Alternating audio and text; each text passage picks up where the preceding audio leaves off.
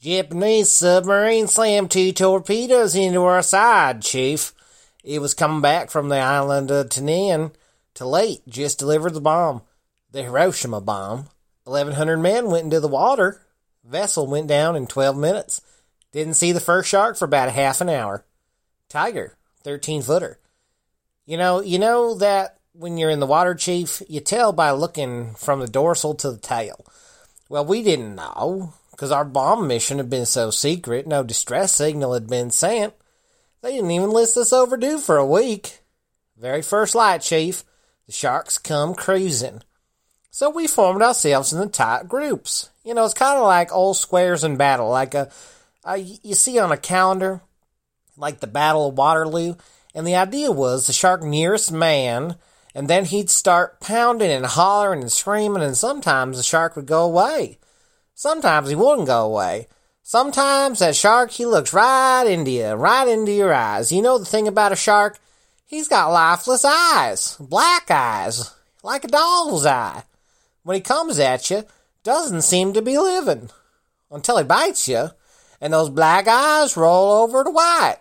And then you hear that terrible high-pitched screaming, and the ocean turns red.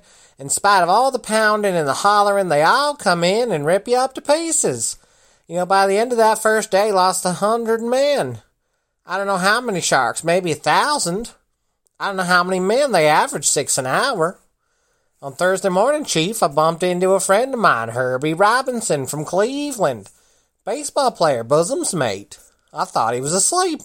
Reached over to wake him up, bobbed up and down the water just like a kind of top. Upended.